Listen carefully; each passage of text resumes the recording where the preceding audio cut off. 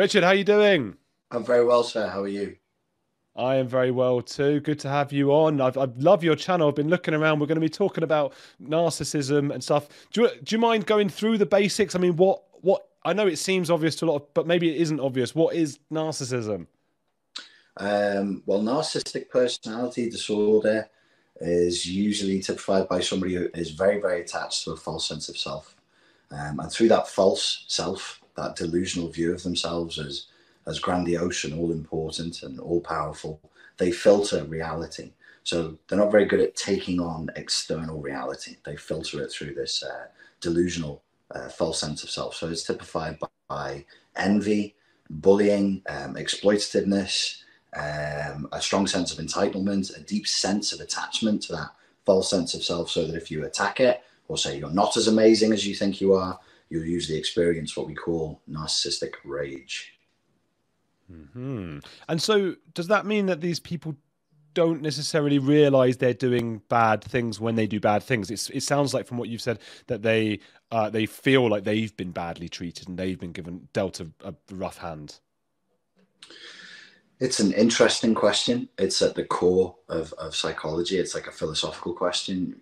If somebody is mentally ill, are they alleviated from any sort of moral duty? Obviously, there are times within the legal system, if you can prove that you've become clinically insane for a temporary period of time, you can get a different sentence or a shorter sentence. I believe that they know the difference between right and wrong. And I believe that this factors in strongly with psychopathy. They know what is right, they know what is wrong, they simply do not care.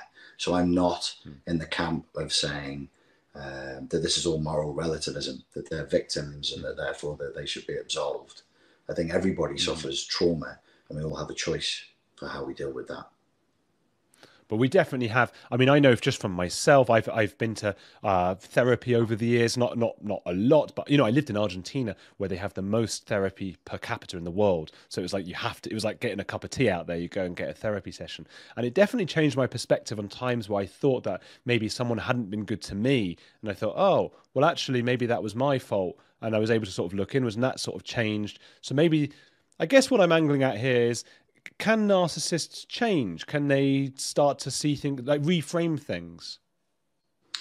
Um, Narcissistic personality disorder would, so there's the opinions differ on this. I'm in the camp that says if it's full-blown narcissistic personality disorder, then that's, in order to identify that as being that, then there has to be no capacity for change. It's extraordinarily rigid. So the ability for them to deflect reality from entering into their space is really, really strong. It's really, really high, and they can keep reality at bay. There is narcissism that exists on a spectrum, though, and at the lower end of the spectrum, where you just have a highly narcissistic style, or what some people call low-grade narcissism, yes, there could be some change that can be affected over time. There'll be, you can teach people to change the way they act. And maybe I just think the way they frame. I guess if you're always thinking, "Oh God, they're always doing that to me. Everyone's doing bad things to me," and if you, because I'm thinking of particular narcissists I know in my life, that's why I'm asking you. Because I'm thinking, what can I do to maybe help them reframe things? Is there much you can do? I think like you can attempt to feed back to them what's happening and then gauge how receptive they are to that feedback. If they're not receptive to it at all, then really what can any of us do within the boundaries of the law?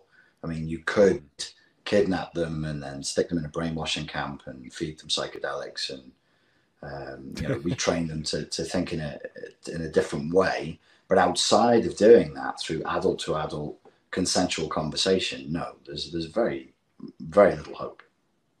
Was there something that happened perhaps in your life? What sparked your interest in narcissism and leading to your quite wonderful and popular channel? Um, I think I was raised in a highly narcissistic environment. I would think that my parents would be on the spectrum for narcissism, as well as borderline and psychopathy.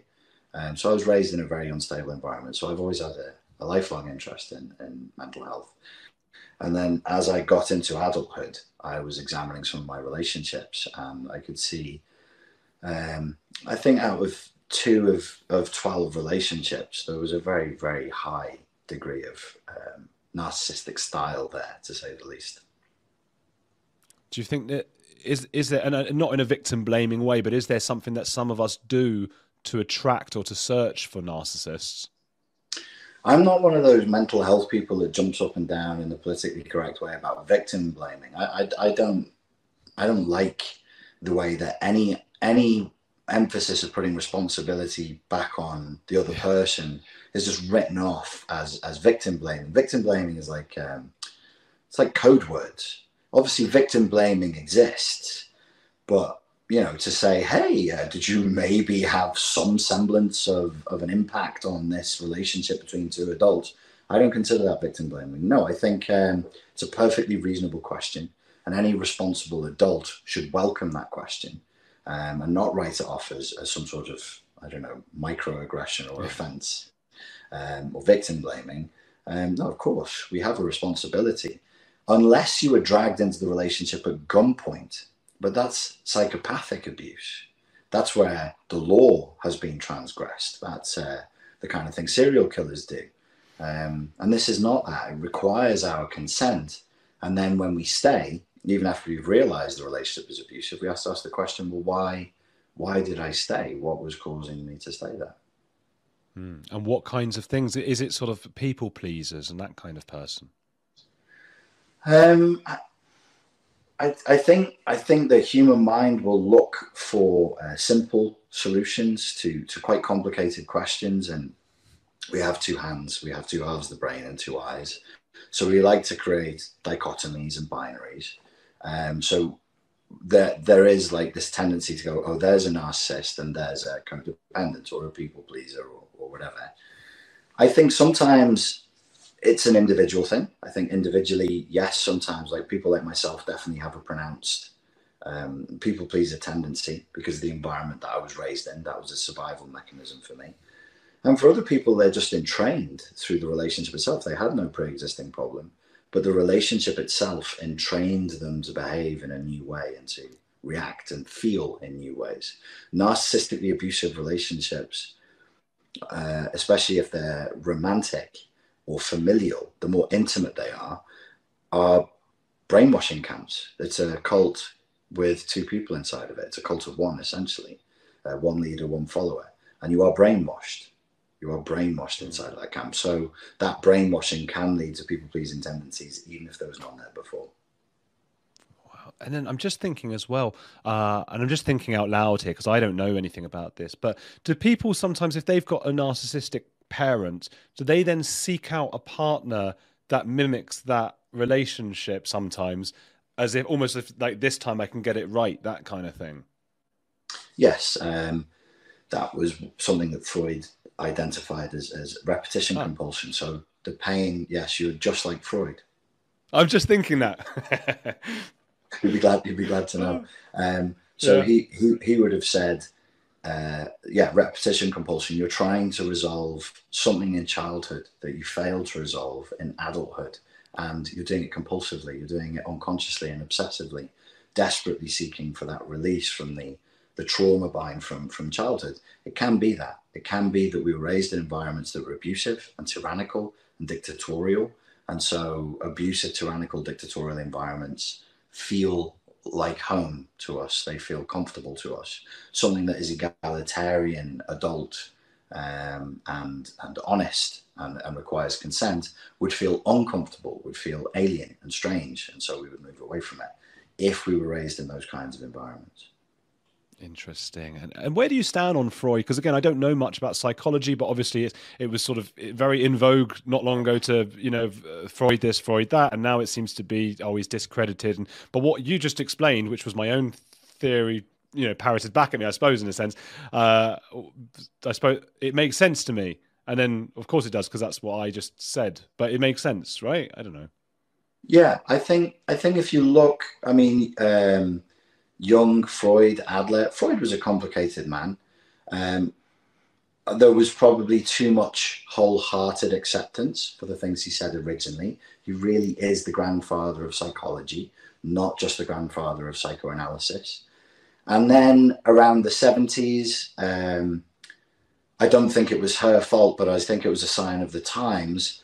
a journalist who was a radical feminist came up with a conspiracy theory about Freud that's been widely circulated and widely accepted since, that he was essentially victim blaming the experiences of his female patients who'd been abused in childhood. It's not true. The radical feminist journalist, not a psychologist, a journalist, got it wrong, got it totally wrong, or she willfully got it wrong.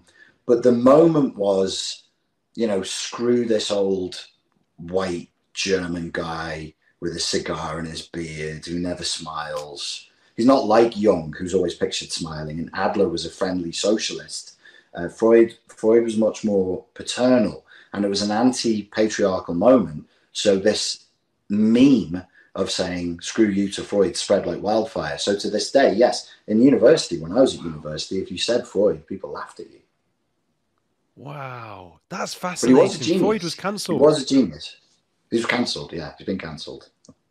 Cancel culture got Freud. I can't believe that. Wow, what a shame, I suppose. Well, I quite like that sort of concept that we're always trying to sort of rectify things. You mentioned the cult of one before, sort of being with a narcissist. What about cults in general? I gather psychopaths, for example, there's like 1% in society, but probably 2 or 3% it's CEOs and maybe cult leaders and stuff. Might that also relate to narcissists? Might there be sort of cult leaders who are narcissists and things? Narcissists and psychopaths are frequently comorbid. So I believe narcissistic personality disorder, of all the personality disorders, is most often comorbid, which means it shows up with other personality disorders. Or in other words, it's very rare for somebody to be just narcissistic personality disorder. So one of the things that they're frequently comorbid with, diagnosed with, is psychopathy.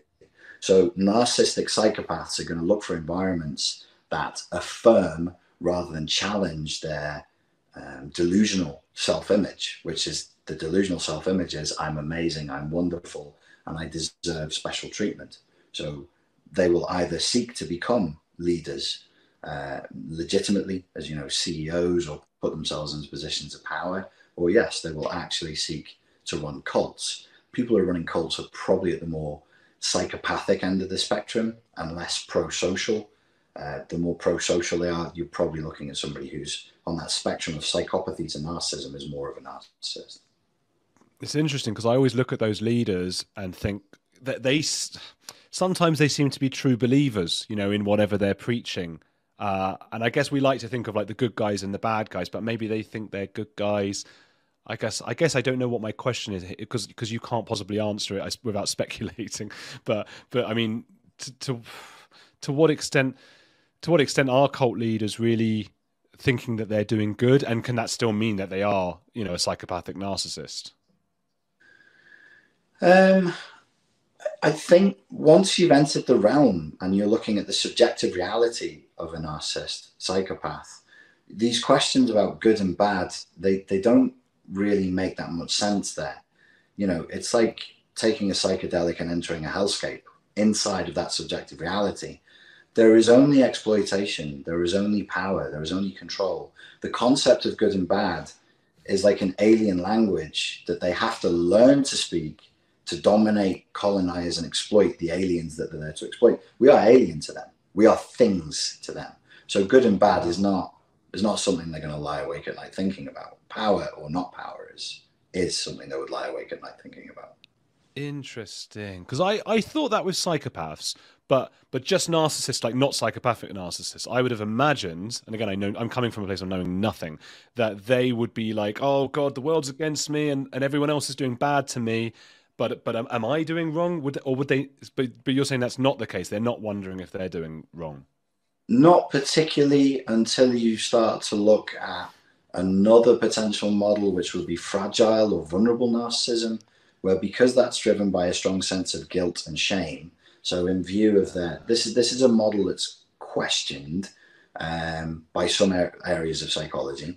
Fragile or covert narcissism or vulnerable narcissism would be triggered by their own grandiosity. So let's say I imagine that I deserve special treatment, but the world largely doesn't confirm that. They just think I'm an idiot and I'm a loser. I'm not getting the feedback that I'm as wonderful as my false self is telling me that I am. So I'm constantly triggered by my own grandiosity and the feedback from the world into feelings of failure and guilt and shame. They may be more prone through trying to roll through those feelings of guilt and shame to consider, am I doing good? Am I doing bad? But I would still claim that that filter of good, like we'd have to have, again, it's a philosophical question. What does good mean? So good to you might mean really serves people and is good for the social environment. Good to them might be everybody is praising me for serving people and praising me for being good to the social environment. Do you see the difference? Yeah, yeah. Do we not I all said a have a lot of little words bit of there. that? I'm not sure if that made sense. No, it made total sense. Like good to be praised, and good to Yes, yes, but because not you think you're doing good. right, but not really good. Not actually Yeah. authentically good. It's only good if I'm seen to be good.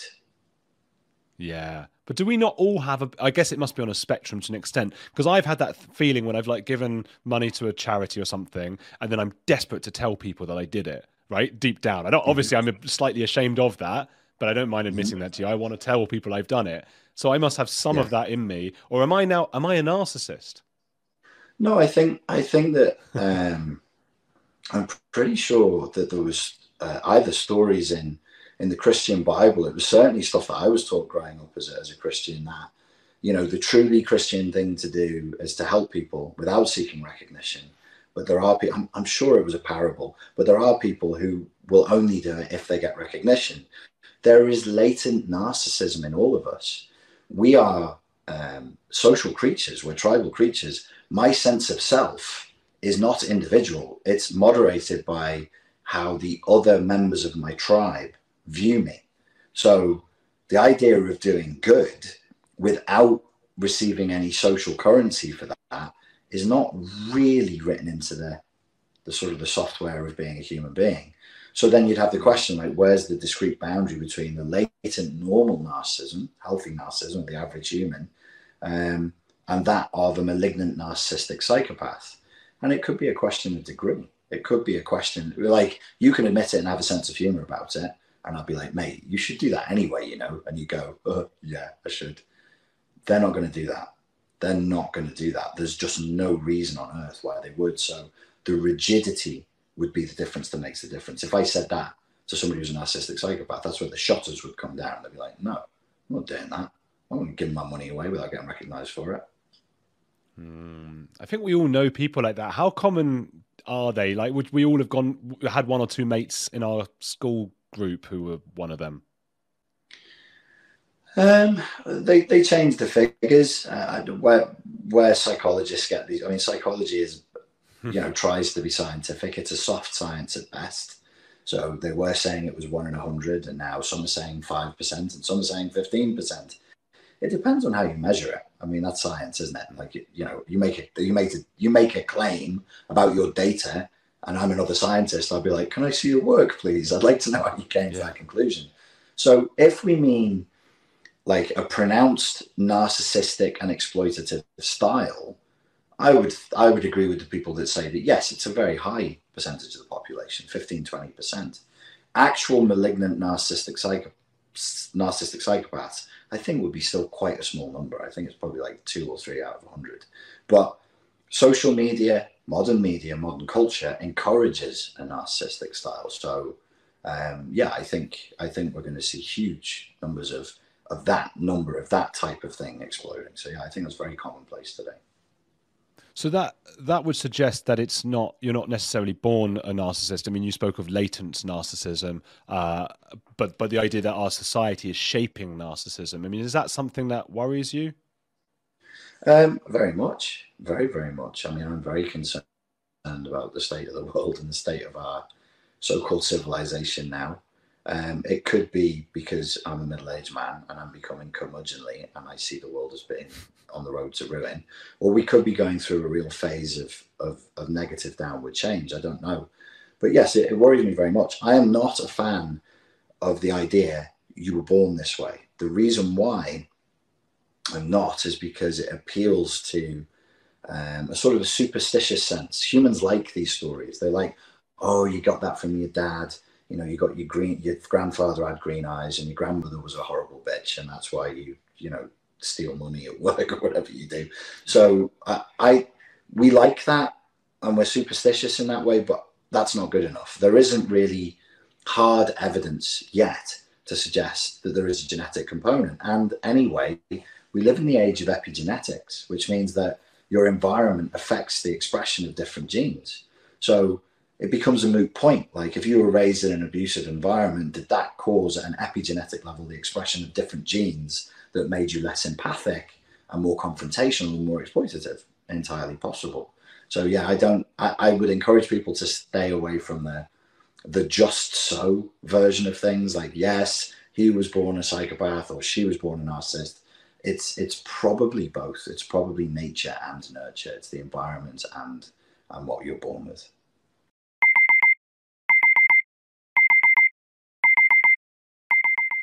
When we wake up in the morning, we get out of bed and we start our day with Koro Snacks. Koro is a healthy snacks brand focusing on bringing additive-free, natural ingredients to their customers with fair prices in bulk packaging. They have everything from nut butters to free from baking ingredients to cooking essentials and, of course, the snacks. Oh, these Syrian pumpkin seeds from Koro are amazing. I have them on my cheese on toast every morning. You've been getting into them, Jen? Yes, and all the health benefits it brings. Look at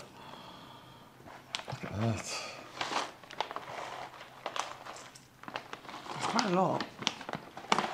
I don't know. Lashings of them. Right. Pop this in the oven then. So what makes Koro special in comparison to others? Koro cares about sustainability. Their bulk packs save on packaging material compared to small single packs. For a 5% discount on Koro's products, use the code TRUECRIME with no space in between true and crime. The link to Koro's online shop is in the description box on YouTube. Thanks for supporting our sponsor. And what is it about society that is encouraging narcissism? How long have you got? Briefly, we probably somewhere along the line, as a society, whatever that means, or as a culture, or as a people, I mean, but this is a global phenomenon now, we kind of sold our soul a little bit. We lost religion. We embraced scientific materialism. Fine, you know, that seemed like progress. I understand that.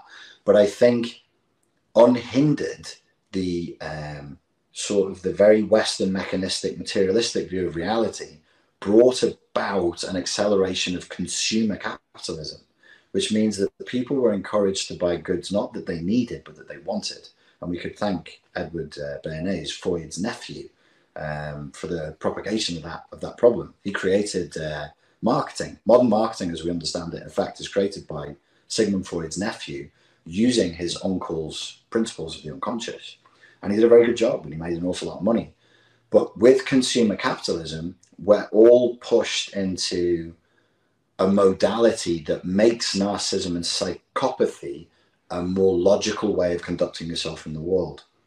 So if you're a materialist, a mechanical materialist, you believe that this flesh suit is going to be healthy for like 65 years and dead after 85 years.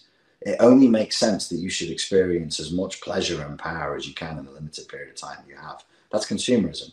So drink more, eat more, snort more coke, have sex with more people. It creates a very vulgar and brutalizing cultural milieu that we have to swim through. And as we're swimming through it, we all become more vulgar. We all become more brutal in order to survive in what is effectively, in my eyes, becoming a prison planet. The planet itself is beautiful. We have everything we need here, but we've swallowed a nightmare pill and we're turning it into a real horror show. Is that... I'm just trying to think of like the sort of tribe dynamics. I don't know if maybe I'm reading too much into that stuff. Evolutionarily, you're in a tribe, and I suppose you've got to get that balance right between doing what's right for you to survive long enough to pass on your genes. So you've got to be selfish in that respect, and also what's good for the tribe. And so I guess this, when we become narcissistic, is it just tilting a little bit too far that way? Well, when we were living as hunter-gatherers, the thing that would have held, I mean, there was just no chance for capitalism, never mind consumer capitalism, because capital is stuff. And if you're running in fear of your life or running to find shelter all the time, what can you hold in your hands? Like a spear, your favorite cloak, your father's thigh bone, or whatever the hell like they were carrying around. You just couldn't. Capitalism wasn't an option, and consumer capitalism was millennia away. Consumer capitalism has been around for the flash of an eye, as capitalism has. I'm not a Marxist, but Marx identified something that he called primitive or tribal communism, which is what you're talking about, which is, say if we lived in a hunter-gatherer tribe, you and I and 28 other people fighting for survival every day, of course I'm going to feed you if I can. Of course we share the tools, because if we don't, we're all going to die. Like there's no options there. There isn't like a cornucopia of choice that's going to spoil the human mind. Brett Weinstein talks about this a lot on the Dark Horse podcast. We are not a good evolutionary match for the environment that we've created. We're a very poor evolutionary match. So you asked about evolution. That was what made me think. Yeah. Oh, I'm really interested in that stuff. I get really excited by all of it. I mean, I suppose as well in the tribe, did it make sense? Well, I guess you're saying that there's not necessarily just a psychopathic gene or something. So I'm wondering if it made sense to have the odd psychopath in a tribe, I suppose, in case you're warring against another tribe. Yeah, you would have had. I mean, psychopath and narcissist are these are culture-bound definitions that they don't only make sense in modern Western culture. They don't make sense outside of our culture. It doesn't mean anything other than all psychological diagnoses are. There are plenty of cultures where you could talk to the spirits, talk to the rain gods, believe that you changed into an eagle and had a vision of the future of the tribe. That wasn't a problem. You try that now, they'll lock you up. So it's all context specific. So other people have changed that and called it the warrior gene. They said these are the war makers of the narcissistic psychopaths. And yes, there probably is an evolutionary advantage in having, in a tribe of 50, one or two of the guys there being a bit unhinged, just in case there's a real problem, and you throw them forward first. They probably would have been had a very high tolerance for risk, very high levels of aggression, being extremely delusional, like they thought they would conquer in every battle, which you should be if you're running into battle, because you have a better chance of surviving if you do. So yes, it could have been incidental in that way, yeah. Interesting. How long would you have to have a conversation with someone before identifying them, or would you be able to identify them as a narcissist? I mean, you're not really supposed to do it through a conversation. You need a qualified clinician to give them questionnaires that they can't trick their way through under clinical conditions. Inside of an hour of me personally talking to somebody, I can see if they are mentally ill in a way that is going to be problematic inside of about 45 minutes to an hour. You can tell. You can tell if people are open to new concepts, if they're capable of listening. I believe that you can probably tell the rate at which people are processing thoughts to a degree, or you can intuit it. So yeah, about 45 minutes to an hour to know if somebody had a serious mental health issue that was going to make communication difficult. But narcissism, I very rarely in my personal life do I look at people and go, oh, that person's a narcissist. Because if I let myself do that once, I think I'd probably go crazy. Yeah, I remember reading in the Psychopath Test, John Ronson's book.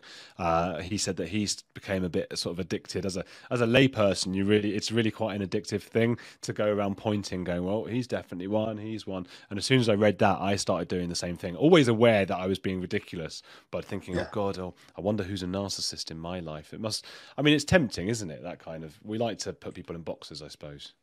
We like to put people in boxes, and I think there's kind of like a parlor game element to it. It's like who done it, who's the murderer, who's the narcissist in any group. I've really avoided doing that because I just think it would do irredeemable damage to my ability to have relationships with people. So I really when I'm off, when I'm not working, I really switch off. Like I just don't think about that stuff at all. Perhaps to my detriment. That's probably gotten me into trouble with people because I'm just off. What about like celebrities that you look at? You must be tempted. A lot of people talk about someone like Meghan Markle, someone like Tom Cruise. They get talked about a lot as online and stuff. Have you thought about them? Yes, I do sometimes. I watched Tom Cruise thanking people on an Instagram video yesterday for attending the Top Gun movie. And then he parachuted backwards out of a plane and continued talking during the parachute jump with the special mic he had on. It was really impressive. Wow. And I was thinking, he's been doing that kind of stuff for years. And I was thinking, what makes him tick? And if you see him receive like his gold medallion at the Dianetics Club, what's the other word for Dianetics? Scientology. Thank you, Scientology. At the Scientology, have you seen him receive his gold medallion from the Scientology? I've seen pictures of that when he's got the thing. Yeah. And you just think, well, what must it be like for any of them who became stars at such a young age? And then they maintain, like he's had a good career. He's maintained a level of success. Like he's one of the all-time Hollywood greats. And so I would be weird. I would be very strange. Like if I'd lived, I mean, from the age, I think he was one of his first major roles. He was like 18 or 19. How weird would you be if the world knew your face at 18 or 19 and you had just unlimited access to money, sex, drugs, every vice you can think of? It doesn't matter. People are going to protect you because you're such a high value asset. That level of fame, I'm not surprised that people like that become strange. I've never seen anything that makes me think he's particularly predatory. Meghan Markle, on the other hand, just seems to live. Well, I would just look on the face of it. I would just look. I'm not going to say narcissist, psychopath, borderline, but I would say, parasite. And I would say highly manipulative. She's entered a foreign territory, literally and figuratively, and gouged something out of that territory, taken it away to another place, and is now feeding on it. So she's absolutely, the actions itself are exploitative and parasitical. And you look at poor Harold there, he doesn't look like a strong, healthy, happy, masculine, assertive man. He's a fluttering little nitwit at this point. It's not very smart. The impression I get is he's not very smart. Perhaps. Perhaps inbreeding isn't a really good policy for creating smart royals. No, I never thought of him as being particularly dim-witted until I watched 10 minutes which was all I could stomach, of their Netflix show. And I thought, wow, he's pretty stupid, actually. He's a pretty stupid man. But yeah, that I would say, at the very least, I can't say narcissist codependent, but I can say, yes, that bears the hallmarkings of an abusive relationship, for sure. Interesting. So, because Meghan, I suppose what I was talking about at the start, I guess, in my mind, it's these narcissists who think they're doing good and doing right. I listened, again, as much as I could stomach, to her audio podcast where she interviewed Serena Williams. And I was just blown away by line after line, because Serena Williams is one of the most respected, incredible people. Everyone seems to respect Serena Williams for what she's done, what she's accomplished in tennis and all that stuff. And Meghan kept putting herself on the same level. She was going, people like us and the things we've done, and why don't people like ambitious people like us? And I was just thinking, well, everyone likes Serena Williams' ambition, but what is your ambition, Meghan? She didn't state what her ambition was. And I think, again, one could say that's quite narcissistic. Serena Williams has endured a militaristic samurai level of practice since she was a child. And now at the end of decades of that, she's really good at doing a thing. What's Meghan Markle good at doing? Where's her practice? What does she practice that? Stealing royals? It was a stealing really royals thing. who have pre-existing mummy issues. Well, yeah. I was listening, just going. I was waiting for the moment where she just. I find it so slippery because I just want her to state what it is, her ambition, because all she talks about the whole episode was ambition and why women aren't allowed to have ambition. Women like her and Serena can't have ambition, and people don't like them having ambition. I just wanted her once to say what her ambition was, because as you say, it just seemed to be becoming a princess, which doesn't seem to be a feminist ideal. And again, people said to me when I've said this before, well, you're a man, you shouldn't say what a feminist ideal is. Well, fair enough, but plenty of women will also say that becoming a princess is not really an ideal. Yeah, I mean, she is ambitious, that's for sure. Who doesn't want Serena Williams to do good? I've never heard anybody say, get rid of Serena Williams, get her out of women's tennis.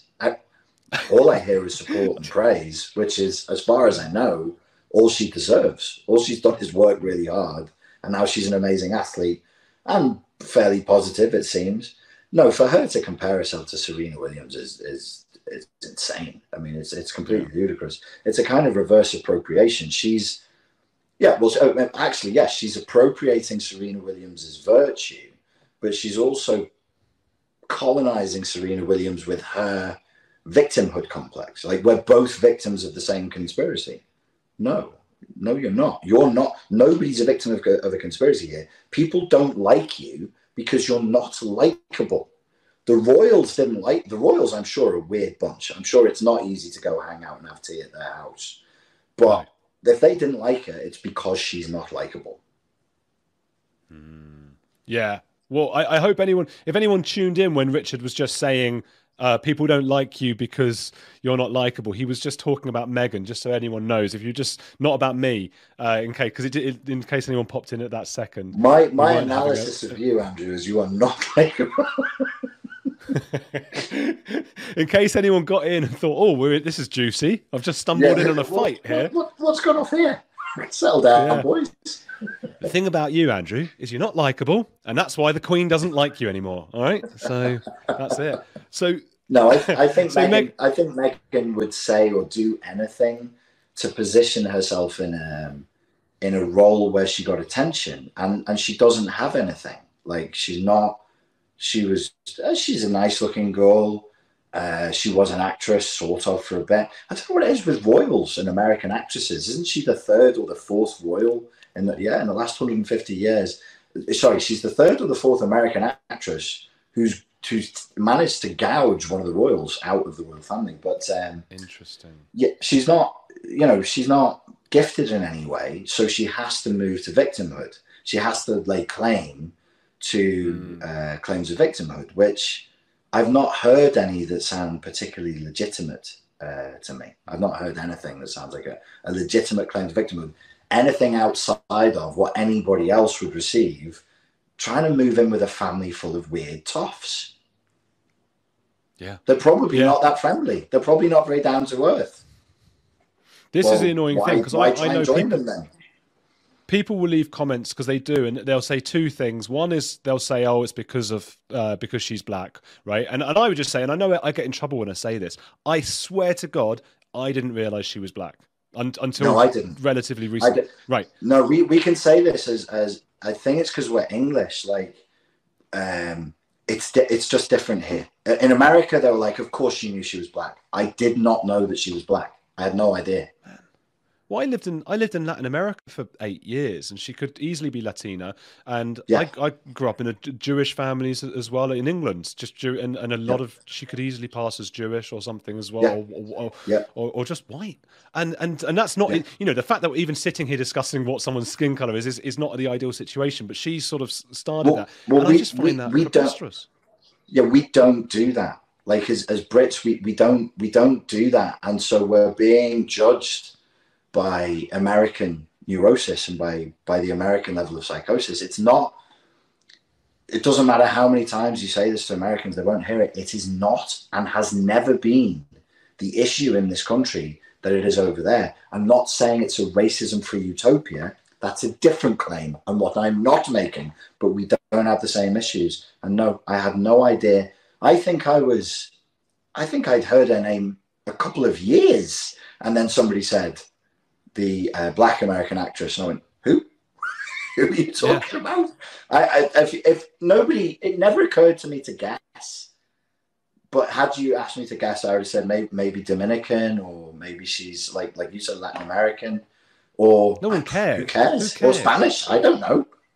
Yeah, it didn't matter. So that's the first thing. So anyone who's going to, and I know people will comment that anyway because they won't listen to the full thing and they'll just hear us talking about Meghan in the beginning. They will comment that anyway. Oh, it's because of that. And I think those are the people with a race issue because they're obsessed. And then the second thing that they'll always say, which you've already addressed, is like, oh, so you think the royal family is perfect, do you? And it's like, no, but that's not the point. It's just that I wouldn't marry the royal family, but she chose to do that.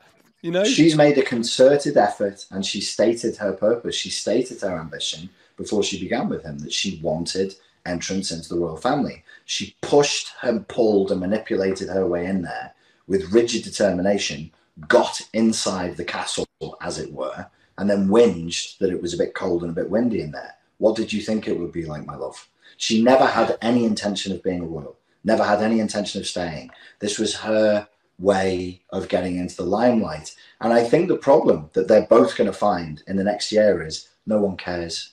No one cares. There's no reason to care. If you're looking at victimhood, if you're looking at controversy, if you're looking at a fascinating couple with something to say, they're blown out of the water by other people, other issues and other things that are going on. I really think, and I'm going to take great satisfaction in this, karma is going to bite them in the ass and they will slip away, as they probably already are, into a state of indifference. Nobody's going to care. The race issue, the female issue, the royal issue, who cares? There's a war on. There's energy prices all over the place. No one cares about you, Meghan. Boo-hoo.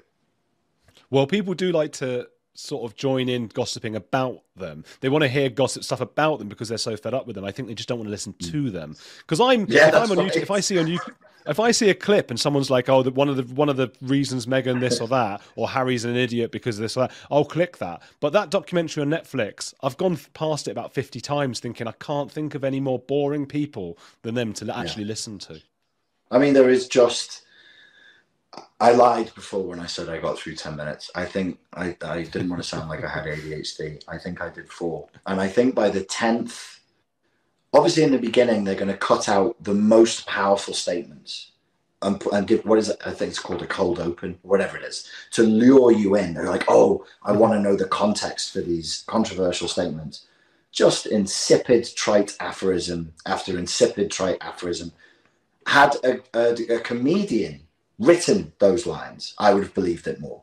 You know, Harry whinging about this, Meghan offering some philosophical, whimsical insight into grief, and I'm not listening to this. I'll be dead one day. I don't have time for this. Yeah. What is that narcissism then? Is she just a narcissist? I can't say that she has narcissistic personality disorder. I can say that she's a fairly standard issue millennial, sorry. But I told you I'm becoming a middle-aged curmudgeon. There is a type of... So when I say millennial, I'm not condemning all people of a certain generation, but it is known that there was a cultural shift and not everyone within that age group went along with it, but many people within that age group developed a kind of narcissism light and a sort of a low-grade narcissism, and became very self-focused and very fame-focused. And I taught those kids. I taught those kids when they were in school. So when I was 25, I was teaching 27, I was teaching 15, 16, and 17-year-olds. So I knew what was coming. This was back in 2005, 2006, 2007. I was working in the British education system. I knew what was coming. And she's that age. Meghan Markle is that age. They literally, when you said to them, what do you want to be when you grow up? The majority were saying, I want to be famous. And I was like, for what? Like, as a serial killer? As a committer of genocide? Like, what? For what? And it was just, they'd consumed so much reality TV, so much of the Kardashians, so much of Big Brother, these music shows where Britain's Got Talent and the talent shows, and you hear the backstory and the sadness and the victimhood, and then that's supposed to affect your listening to how well they can sing or dance. It scrambled kids' brains. And I think, does she have narcissistic personality disorder, or is she just a standard issue wannabe model actress of a generation who was determined enough or lucky enough to get herself in a position where she got intimate access to Harry. I mean, she is a good-looking girl. If she said the right words to him, if she was smart enough to say the right words to him and give him the right level of physical intimacy, yeah, it's easy to see how she could pull him in and make him feel heard and understood. I'm so sorry, you're the younger brother. You'll never be king. Everybody sees you as a kid. I don't know, my love. You know, it's the game that she must have run on him would have been textbook. But I can't sit here and say that's narcissistic personality disorder. I can just say it's highly exploitative and highly narcissistic. I think so too. I've seen you've done a video on word salad, and I want to read you some word salad, and I'm going to do the accent of the person who it is, and because I'm not a great impressionist, but you might see, and we'll get what you think afterwards. Okay.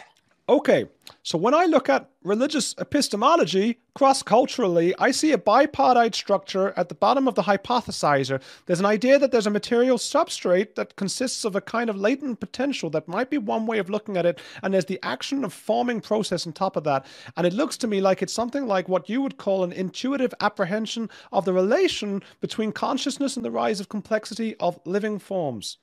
Would that be word salad?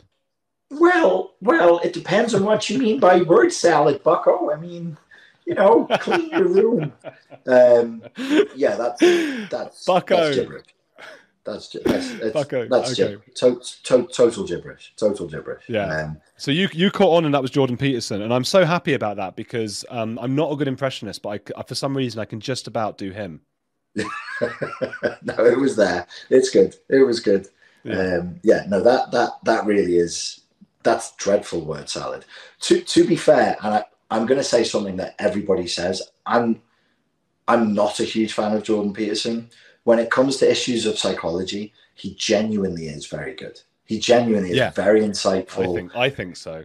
Relationship psychology, overcoming trauma. The early days Jordan Peterson, like his first albums, 2015, 2016, combining myth, Greek mythology, Christian mythology, great. When he tries to do politics, economics, and it sounded like he was trying to do philosophy there, continental philosophy there. He was talking to Dawkins, and I think there was a level of trying to, and he was misguided because Dawkins is so no nonsense. So he was trying to up his words and things. I think maybe to impress Dawkins. I don't know. Is this on Jordan Peterson's channel where he's interviewing Dawkins and Dawkins is trying to get away and go to another lecture? Yes. I do not know why Jordan Peterson released that. I don't know. It's awful. It sounds like he's on drugs. He really sounds high. And Dawkins is saying, Jordan, I have to go. I have another appointment. Well, just one more thing. The thing with the substrate of the vertical blah, blah, blah. And you're thinking, Jordan, let the man go and do his job. What are you doing? Yeah, no, it was Richard Dawkins and Jordan Peterson are not. It's such a shame. I don't want to be that guy. Jordan Peterson deserves a certain amount of credit, but he gets too much credit, and he is very grandiose, and very prone to fall in love with his own image as reflected back by his fans. The Dawkins interview was a bloody car crash. And then we get these weird videos like a message to the Muslims. And I'm thinking, mate, God, settle down. The Muslims don't need you to give them a little lesson on how Jordan Peterson thinks you should be doing Islam better. I would go so far as to say that in his case, I do think he's significantly mentally ill and very grandiose, very, very grandiose. Interesting, because you didn't want to go that far for Meghan or Tom Cruise, but with Jordan Peterson, you'll say you will. I've listened to more of Jordan Peterson, and I've followed him over the years, and the cycles that he goes through, the drug use, the specific drugs he was taking and combining, and how he lied afterwards about the drugs he was and wasn't taking. I'll drop this here on this channel. He told everybody he was addicted to benzos, and that the only problem was that it was benzos. Now, the particular benzo, the specific one that he took, I had insomnia and somebody gave me half of one that I took, and it ruined my life for a week. They were very powerful. But what Jordan is not saying is that he was also taking them with Ritalin. So he was taking an upper and a downer at the same time. That's why he got so sick. That's why he got so sick. Wow. This is, I can't prove that, but there are podcasts where he intimates that's what he's doing. And I can even reference podcasts where he surges high and you can hear him coming up on the Ritalin, and then he goes into a little K-hole on the benzo. Wow. Yeah. So that's what's going on. That's why he's so different. Because also, I mean, the other thing I picked up, I guess, with Dawkins, he was using a higher register. Because usually for a layperson like me, he's very easy to understand, which is one of the marks of his, I would call it, well, I don't want to call it genius, but what is so good about him or what is so watchable about him. But when he spoke to Dawkins, the higher register came out. And then the same thing happened when he talked to Stephen Fry. This huge register suddenly came out. And I was like, I'm not following this. And Stephen Fry is so good at speaking to people in a way that they can understand. And I think he was following Peterson, but no one else was. And it was like, I guess it was, he wanted to impress those people, which in a way is endearing, isn't it? It is endearing, and he's boyish in that way. And that's why when I say these things, I don't want rid of Jordan Peterson. I hope he stays with us. I hope he stays healthy. I hope he goes to therapy. He is a lover of Britain, and he's a fanboy of British intellectuals, and it shines through sometimes. He really loves Brits, and British intellectuals are on a pedestal for him. And you can hear he becomes a student. He's a fawning student in front of a lecturer, and he just wants Stephen Fry and Richard Dawkins with their posh English accents to pat him on the head, because he was a Monty Python lover when he was a kid. It's that. Yeah, I think so. And why is word salad a marker of a narcissist? It's a good way of taking a conversation where you want it to go. And that sounded like Jordan Peterson was using word salad with Richard Dawkins as a narcissist. I don't think he was. I think he just was trying to impress him.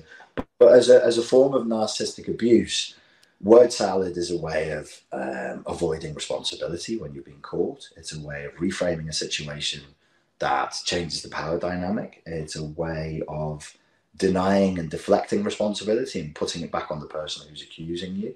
Word salad is a pretty effective tool of keeping people off your back, defensively speaking. Interesting. Yeah, and we should, I think we're both saying that we do like the guy, and we have to say that because there is an army of JP fans who are, like I was saying with Megan, who'll be very quick to comment and go, oh, well, what have you done? Why do you? And it's like, no, we do like the guy. You're right. We're just sort of having a nice chat about him. So yeah, it's well, and it's there's a rigidity there. There's a sort of a rigidity, and there's a religious fervor that goes with that, which there shouldn't be. Nobody should attack. Nobody needs to defend Jordan Peterson. Nobody needs to. He's absolutely fine. Just let it be. Yeah. It's okay. If people say something that's critical of him, there's no need to get triggered. And if you are becoming triggered, that's a therapeutic issue that you need to deal with. You don't know the man. He's not going to give you a pat on the back. He's not going to give you a biscuit. Don't worry about it. Don't let it ruin your day. And we're not even having a go at him. Really? No, exactly. So I find him, like, in terms of watching, like, there's no one else who, when he suddenly comes on the TV, that I can't help but watch. And especially because he gets very emotional. He was on Piers Morgan recently and he started crying. And he cried about Pinocchio and stuff. When he gets that emotional and he takes those gaps between words. I just can't. There's no one I will watch like that. Do you know what I mean? I think Jordan on his best day is one of the greatest public speakers we have alive in the world today. On his best day, on his worst day, it's chaos. It's a little bit of a mess. And I think we're looking at somebody who's addicted. We're looking at somebody who's addicted to the limelight. He's addicted to the feedback he's getting from people. He releases too much. Some of the stuff is not edited properly. Some of the stuff is not well thought through. He's not always in the right mood for it. He knows he's emotionally labile, which is why people who are emotionally labile, emotionally dysregulated, tend to end up using drugs or alcohol to moderate those emotions. So it's one of those situations where brilliant but flawed and damaged. And yeah, as we say, like I really hope he sticks around, and I think he has a good core message. He has a very, very good core message. that doesn't absolve him from the fact that he says and does things sometimes that are utterly ridiculous, and they detract from the core message because people will then conflate the message with the messenger. What do you think makes a good speaker? Because I'm wondering, I think of Jordan Peterson, I think of like Barack Obama. They leave gaps in their words, and it's a really confident thing to do, because I would worry that someone would think I've finished and would interrupt suddenly or something like that. But they leave these huge gaps. Is that a big part of it? Possibly. There's another philosopher, a speaker that I like, Slavoj Žižek, and Peterson and Žižek did this debate, and it was sort of a sort of conflict style debate. Jordan Peterson is the better public speaker. Slavoj Žižek doesn't leave gaps, but the content that Žižek was delivering per sentence was much better and much higher, but you wouldn't know it. So is it? So who's better then? Like if you've got an amazing product, but you can't deliver it to anybody because nobody can know what you're doing, or you have a solid product, but you can deliver it to everybody who knows what you're doing, which is the winning strategy? Yeah, I think pauses are good. I think it's good to sit and think about your answer, which is what he does.